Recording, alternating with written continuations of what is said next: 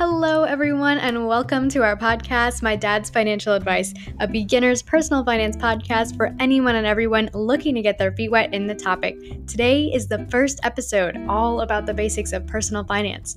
Things like how do I budget? What is credit? How do I donate? And so much more. I can't wait for you all to listen, and we hope it can be a helpful introduction to some interesting personal finance topics. All right, let's get started.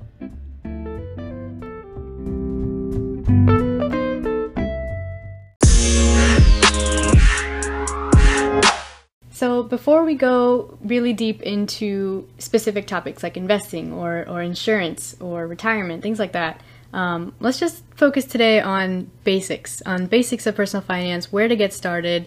Let's say you're a fresh college graduate, very limited personal finance knowledge and background. So I guess I'll just start with this. What would you say are the basics of budgeting? How do you decide if you're okay with spending money on something, if you know you're going to have a large expense, down the line? Like, when do you save? When do you spend? What are those basics?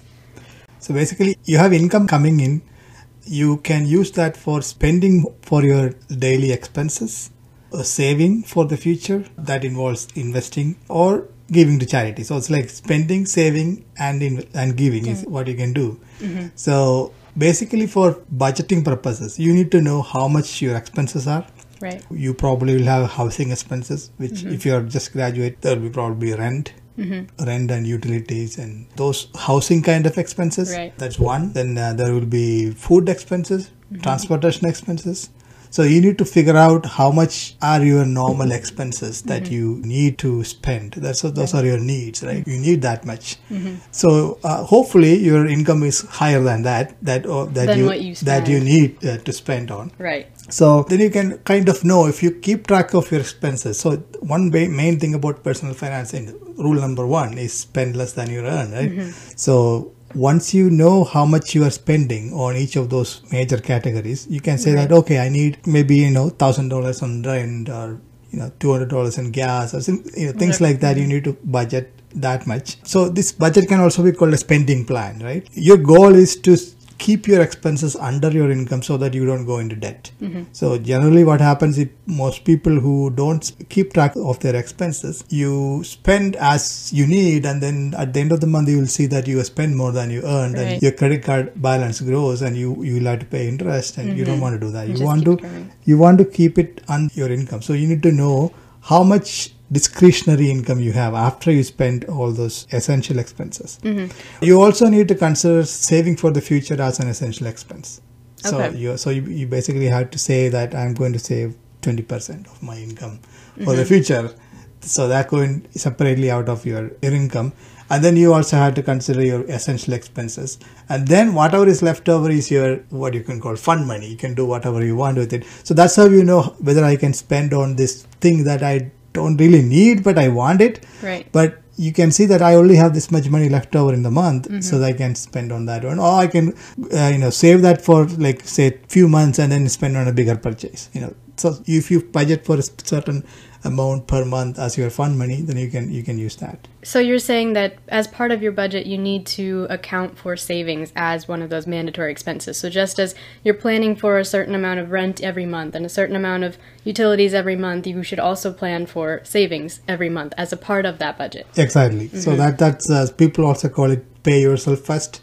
So you're paying other people bills, right? Every month you pay rent to your landlord or utilities to the company. So you say pay yourself first. You just say I want to pay myself for the future. So your current you is paying your future you that much amount so it can grow for the future. So that's also should be considered initially itself. And then you have to see how much money you have left over. Keeping track of it is important because otherwise you will forget what you spent. Yeah. You don't remember what is there, things like that. Right. You can pick up on habits or trends that you might be falling into, like, oh, I didn't realize I spent so much on $20 a week on coffee or something like that. Right. And that adds up pretty quick. So one of the main, or if not the main point of budgeting is to avoid spending too much, right? Is to avoid getting into debts. But I know that especially when we're starting out, we're going to have a few very large expenses. So things like maybe buying a car, or maybe we're looking to buy a house in a few years. Obviously, those kinds of things are going to call for you to get into debt a little bit. So how do you know if it's a good thing to get into debt, or, instead of buying a new car, is it always better to just buy a used car that you can buy, out of pocket? Like, how do you make those decisions? For some of the large expenses like house, you really need a mortgage. So that can be considered good debt because you are buying a house which hopefully appreciates in value.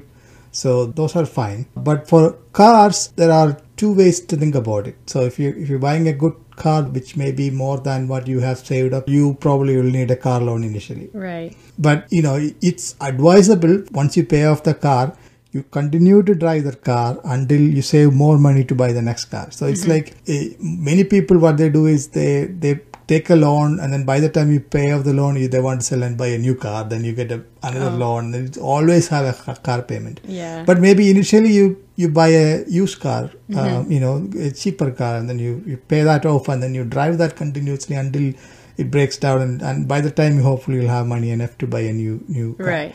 But again, the car loans you can get cheap anyway, so it may be better to take a loan even if you have money. That depends on the interest rate that you're getting for the car loan. Versus the interest rate of your savings. Yeah, like that. Exactly. So if the interest rates for savings is higher than interest rates of your loan, then obviously you can save the money and then take the loan. Right. Okay. So, I mean, obviously there's not going to be like a one-size-fits-all rule for go ahead and buy a new car, or you have to start with a used car. Like there's no blanket statement rule. It depends on your income level at the time, and Right. you want to see how much you can spend per month based on the income, and then you can see how much of a car you can buy. But even then, it also comes down to what you prefer to spend your money on, right? Because, like, you could choose to go into debt for a really fancy car if that's something that you really like. Yeah. And then just have less money available for other a, things.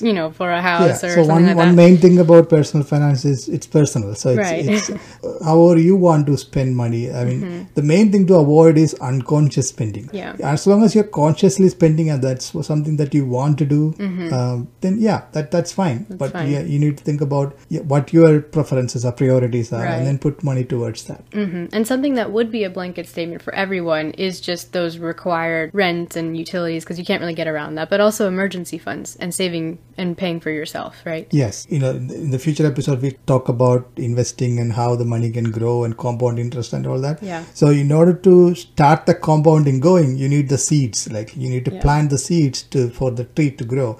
So those seeds has to be saved up when you start up. The longer time the money has to grow, it grows really fast towards the end. But in the beginning, you feel like it is growing very slow, but you still need to start somewhere. So it's important to save initially itself from the beginning, so that you have that saving habit in hand, so that the compounding has time to make a difference. If you look at the curve, it's an exponential curve. So initially it is slow and then it shoots up. Right. So if you start early, you will have that growth going for you further. So you need to get into that habit of saving from the beginning itself. So that's why I'm saying the saving should be part of your budget initially itself. Is that paying yourself first? Is that the same as an emergency fund, same as investing money, or are all those different things? Those are like targets for saving. So you can say 20% you want to save. So what are the priorities of saving, right? Per month you say you are saving 20%. You save up your emergency fund. So within that 20%. You keep saving. You take your 20%, add it to emergency fund until you have enough emergency fund. Oh, okay. And then you take next few months, then you start investing in retirement funds.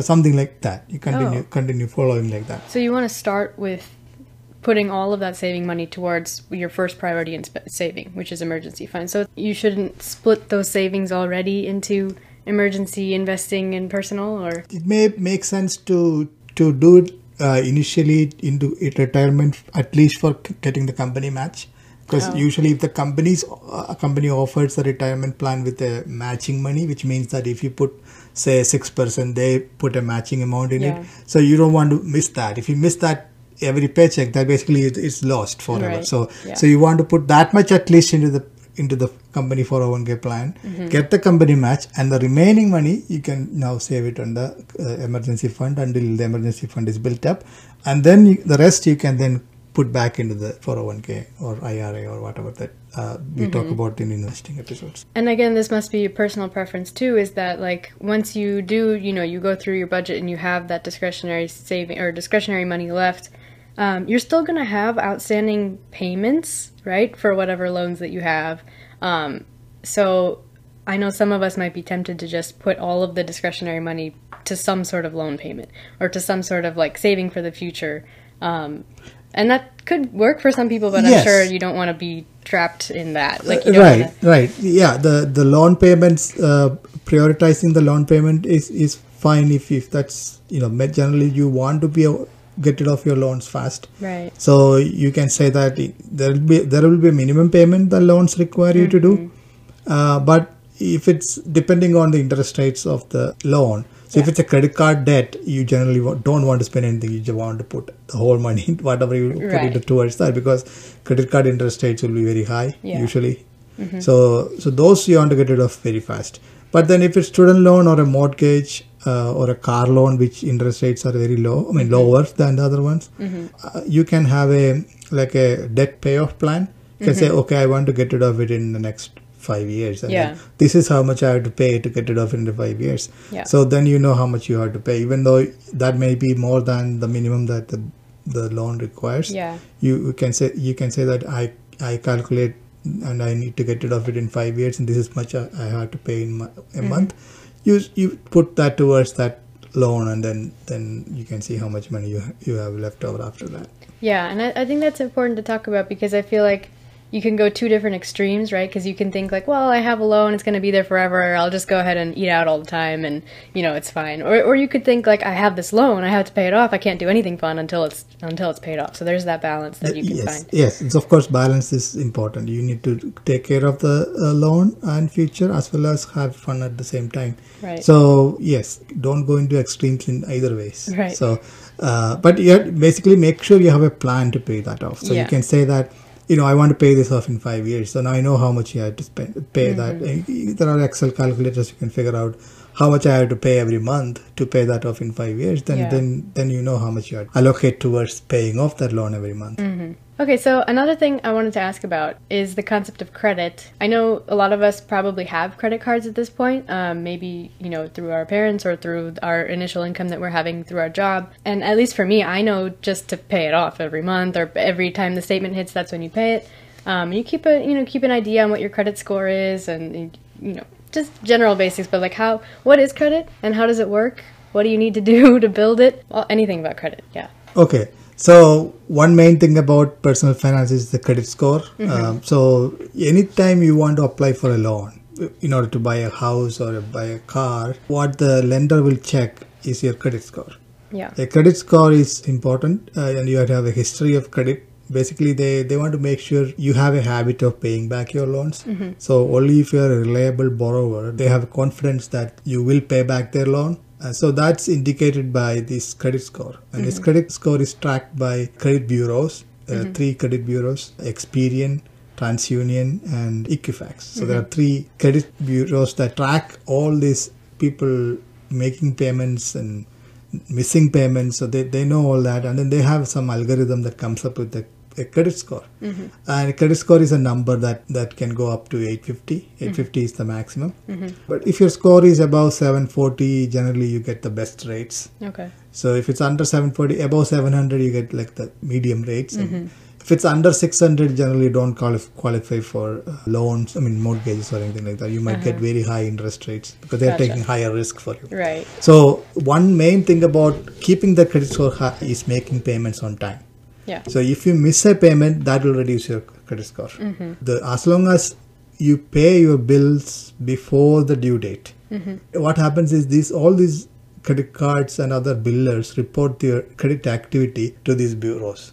So that's how they know that you paid your bills on time every time for the last so many years. So then they give you a high credit score. They know they can trust you because they've seen your history with money, and they're like, okay, yeah, I know you can. Right. But if you have a history of not paying the bill and they have to follow up many times, and you can see that you missed payments. Yeah. So that actually reduces the credit score.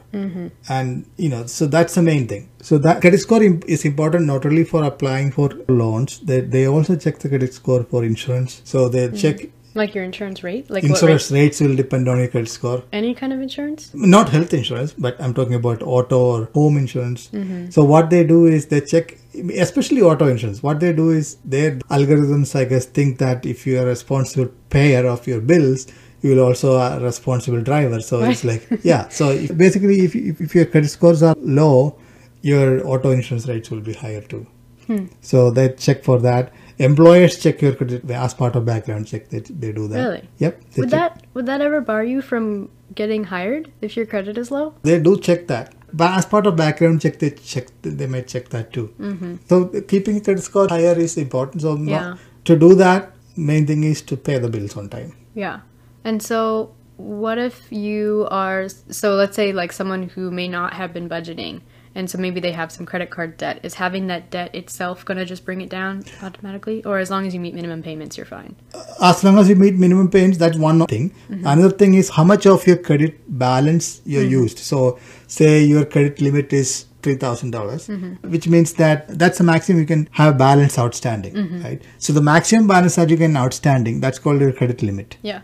So if your available credit is so much amount, but your used credit, which means how much balance you have, it should be less than like 30%. Really? Yeah, if it is more than 30%, that affects your credit score.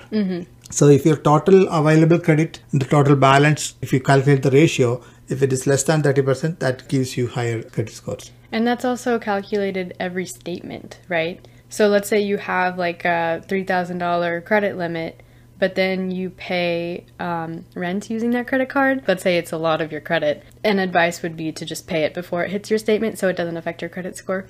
That's right. So usually the credit card companies report the balance as of the day the statement is produced. So if as of the day the statement is produced, the balance is low, which means that you've already paid that during the statement cycle. Right. That actually will keep that balance down. Yes. Yeah. That's a good idea. Okay. Yeah. So if you have credit card debt, you can pay the minimum. As long as your total balance is less than 30%, that wouldn't affect your credit score as much. But you don't want to do that anyway because you are paying interest on any balance you left over. So always pay the balance full by the due date. Right. So that way you don't pay any interest to the credit card companies. Which goes back to the spend less than you earn because you wouldn't get into that. So credit card is good to use to spend even if you have money in the bank. A couple of reasons. One is you have more consumer protections if you use credit card. Okay. So it means that if the merchant fails to deliver or the thing that you bought is defective and the merchant is not responding to your customer service request, then you can tell your credit card company that I'm not paying for that. So the credit card company will follow up with the merchant and they will give the money back to you. Okay. So there's consumer protections is there. The credit card company takes the hit whenever... Well, the merchant will be in trouble with the credit card company. Yeah, okay. So that's why merchants don't want to do that. They will take care of that issue. So, but you can always dispute. You can file a dispute with the credit card company and then it's generally in favor of the consumer. Okay. Whereas debit cards and cash, if you pay cash, obviously you don't have anything. Cash is gone unless the merchant pays you back. There's nothing. Because there's no record that sale happened. Even if there is credit, even if there is record, it's up to them to pay you back or not. There's no third. There's a third party involved. Yeah. But even if you use debit card, which the bank pays them, but your money is immediately gone. You don't. So it will be harder to get their money back from the bank because the consumer protections for a debit card is low by law. Credit card consumer protections are higher. It's by law. It's the way the law was initially set up. Second thing is rewards. You can get credit card rewards by using a credit card because generally the merchants pay higher commission to the banks when you use credit card. So some of those banks will give you their portion in the form of a reward. You get points back, you get cash back. Generally, Citibank has a card called Double Cash Card, or Fidelity has, I think it's called Fidelity Rewards Card.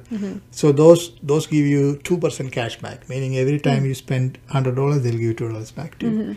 So that's a good thing to have. So there are credit card rewards as well as consumer protection. So it's good to spend using credit card as a payment mechanism, not for taking loans.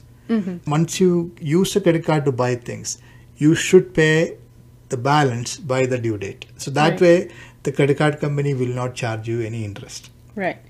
So no interest charge. And as long as you're paying less than what you earn, then obviously you'll have money at the end of the month to pay the credit card. Right. So it just means to keep an eye on what you do have in checkings and then never spend more than that. Correct. And so you're saying you use credit cards so that you can, have consumer protection, but also to build your credit, right? Yes, build your credit also. That's another good point. Yes, build your credit. So it shows you that you have paid those credit cards, and the longer you have those credit cards active and you're paying, your credit score will go up. So then how do you start building credit? Because don't you need credit to open a credit card? Is that yes, true? That is true actually. So generally you say when you start out, if you're in college, you can start with your parents' credit card. If your parents can add your name as an authorized user, some that counts credit as your history. credit? So, it gives you some credit history. That's one way. And there are student credit cards. They actually don't check credit history. Discover has one student card. Capital One has a student card. So they don't check the credit history. Then there are some credit unions. If you go to credit unions, if you're a good student, you can show them the grades, and I'm a good student. They might give you a credit card. Yeah. There are other secured cards are there, which is another thing, which means that you give them some money in a savings account, and then they will issue a credit card up to that balance. So that way it is secured. It means they don't have any They're risk. not taking risk, But it helps to build credit history. So there's a couple of ways you can build credit history like that. Okay, and you mentioned a little bit about rewards through your credit card. I also know that there are these rewards programs, like I think I've heard of like Fetch Rewards or other, I don't know how it works, but these companies where you can scan your receipt and you can upload it, get a gift card. Is that a good thing? It sounds like it's too good to be true. Like when you scan it and they just give you a gift card for using their service. Yeah, so Like what's in it for that's basically they are tracking it's up to you whether you want to disclose your data.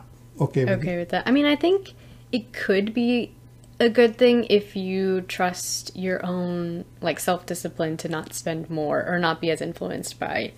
I mean, I guess we all are, Yeah, we are influenced by it. Yes. But if you are following a budget and you know how if you're much very you can strict spend, about that, then you can do that. Yes. So we talked about budgeting and keeping track of, where our expenses are going and how to figure out how much we want to put in savings versus spending and everything like that. And I think that correlates with, having a savings account, having a checking account. But with all of that, what kinds of accounts do we need to be able to keep track of all of these things? What are the different types of accounts that are recommended for someone who's just starting out? In order to get your salary, you probably need a checking account. The employer will ask you, where do you want the salary? Nowadays, nobody gives actual checks. Even if you have a check, you need a checking account, obviously. Yeah. So for the direct deposit, you should have a checking. So a checking account is your general expense account. So where money goes in and money comes out. There are no restrictions as to how many transactions there can be. You can write checks against it. You can use debit card. You can pay your bills from it. So for that, you need a checking account. So that can be opened in a bank or a credit union. The difference is credit unions are non-profit and banks are profit. In terms of like how it affects you on the consumer end, does it affect you like where you choose to have a checking or savings account? Not in terms of how the accounts behave, no. Customer service, people say, maybe better at credit union. But you usually can get better websites or apps, or the convenience factors may be better for banks. Like they have more ATMs, for example. Yeah. And because it's national, if you move or if you're traveling. That's another thing, yeah. So initially it may be better just to get an account at a bigger bank and go from there. The one main thing about big banks like Bank of America or Chase is their savings accounts, especially currently, the savings accounts, and they don't pay any interest. They pay like 0.001 interest rate. So those things are usually better at an online bank. So there are online banks they don't have the branches all over the country, but they serve customers all over the country through online. So online banks like Ally Bank, Discover Bank. You can open an account online and then you do everything online. So they generally pay higher interest rate. So you open a savings account with them. You may also want to have a local bank just to get local service. So what you can do is your online bank can be linked to your local bank and then you can transfer money back and forth between those two. So the savings and checking account you start with, right? And then you can have other accounts like retirement accounts, and that you can go into the retirement episodes. Yeah. And then going back to something about budgeting is that there are like 3 large categories of where your money can go, right? Saving for yourself, spending because of, required spending or anything you want to spend for fun. But then there's also this third category of donating. And I know that's a personal, topic. Everyone can have a different perspective on that. But what are your perspectives on that? And then, are there any good rules of thumb for donating? Are there, Yeah, so donating is important. I mean, again, it's up to the personal values that you have. You have to come up with a percentage how much you want to donate. Yeah. And then you need to find where do you want to donate. You may want to donate to your church or other charities or somebody who's asking you for money. So it's up to you. One main thing to consider is you need to make sure the charities that you're donating are not spending a lot of money on advertising. Overhead. Overhead, yeah, exactly. So you need to investigate those charities you're donating to make sure they use the money for the purpose they're intended for. There are websites that you can look up like Charity Navigator, GuideStar. Yeah, they have rating system that tells you how much they spend on administrative stuff versus their purpose. Okay. So you need to look up and then donate to charities like that. Again, it's based on how much you want to do for what cause. Some people want to donate for education or food programs. So those are some of the things that you might want to think about donating to. Yeah, so make sure you don't waste the money by giving into some inefficient charities, which inefficient use of money. Okay, that's a good thing to think about. And so then donating would also be like another line in your budget, right? That you're planning for each month or every quarter or however often you donate. You're planning for that expense. Right. I mean, that initially it may not be much because you have loans, you may have other expenses. So it's really a very personal choice. Yeah. So.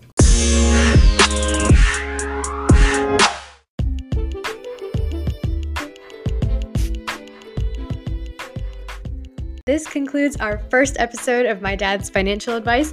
Thank you all so much for listening, and I hope it helps you learn a little bit more about budgeting and getting started in this area of personal finance. Stick around for upcoming episodes all about how to navigate investing, insurance, taxes, you name it. Take care, everyone, and I'll talk to you next time.